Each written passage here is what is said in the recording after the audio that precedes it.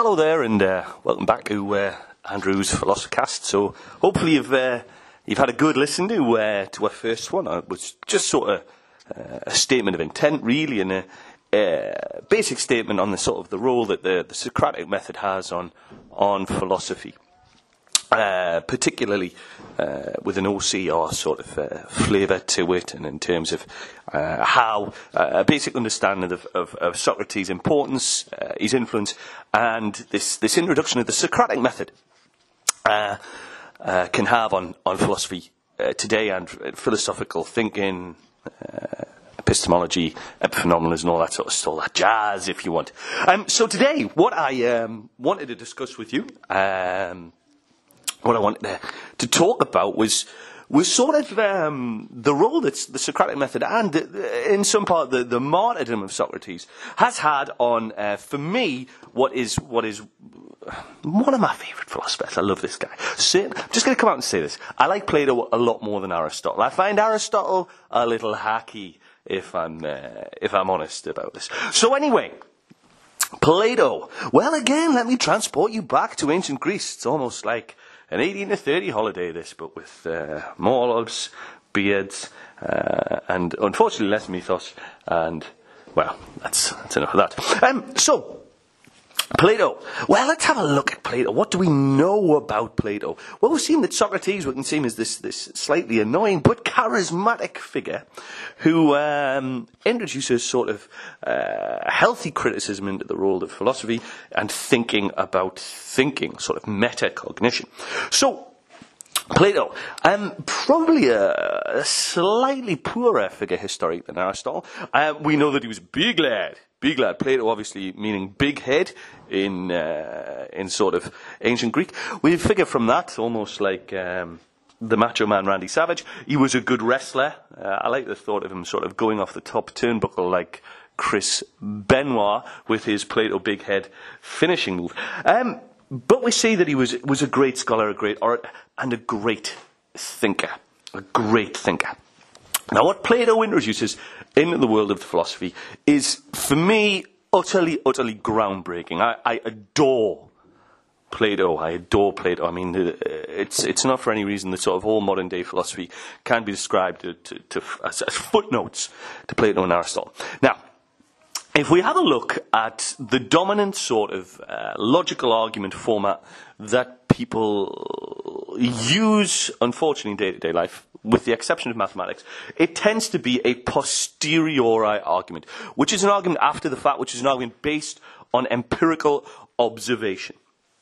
Water boils at 100 degrees because I'm watching water boil at 100 degrees. I can empirically verify this, and we'll get into sort of the impact on posteriori argument on verification and falsification later on when we go and look at religious language, which is personally my favourite topic. However, Plato introduces an alternative to posteriori empirical-based arguments. He introduces, or doesn't introduce, but perhaps he makes famous, the idea of a priori methodology, which is an argument totally different to posteriori reasoning. Priori arguments are arguments that make sense within the boundaries of their own within their own boundaries. So perhaps the best example I can give you to support this concept of priori argument is mathematics.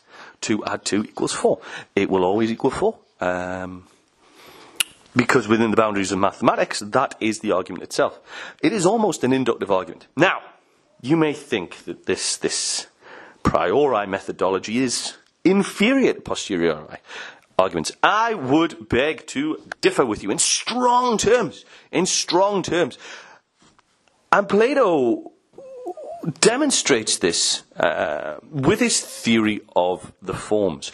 And I'm just going to quickly tell you about this, tell you about his arguments, tell you about what they mean, and so on and so forth. And then we will look at the strengths and weaknesses of them. Plato outlines his theory of the forms in his book, The Republic. Now, The Republic. Let's just quickly dwell on this first. What we've got there is that Plato is a political thinker. He's outlining a perfect society, and in the closing chapters of the Republic, he does define a perfect society as a society where kings are philosophers and philosophers are kings. Now, for me, I think this is really, really important. The theory of the forms, his demiurge, his arguments on what society should be and what they shouldn't be. His theories, for me, are to a political and social end. Plato isn't just putting these arguments forward. I think his major theory of the world of the forms and his major criticisms of empirical argument are both pure philosophical reasoning exercises and a criticism of Athenian society at the time and the limitations of posteriori argument. Anyway, we're getting ahead of ourselves.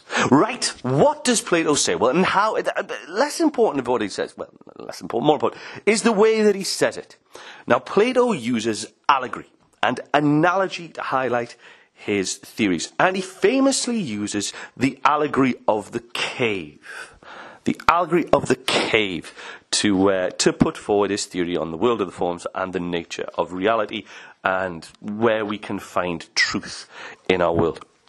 And what he states is this. He says, imagine all of you, imagine if there was a bunch of fellas locked in a cave with a light behind them, and they were chained in such a way where they could only see the shadows cast by the light behind them.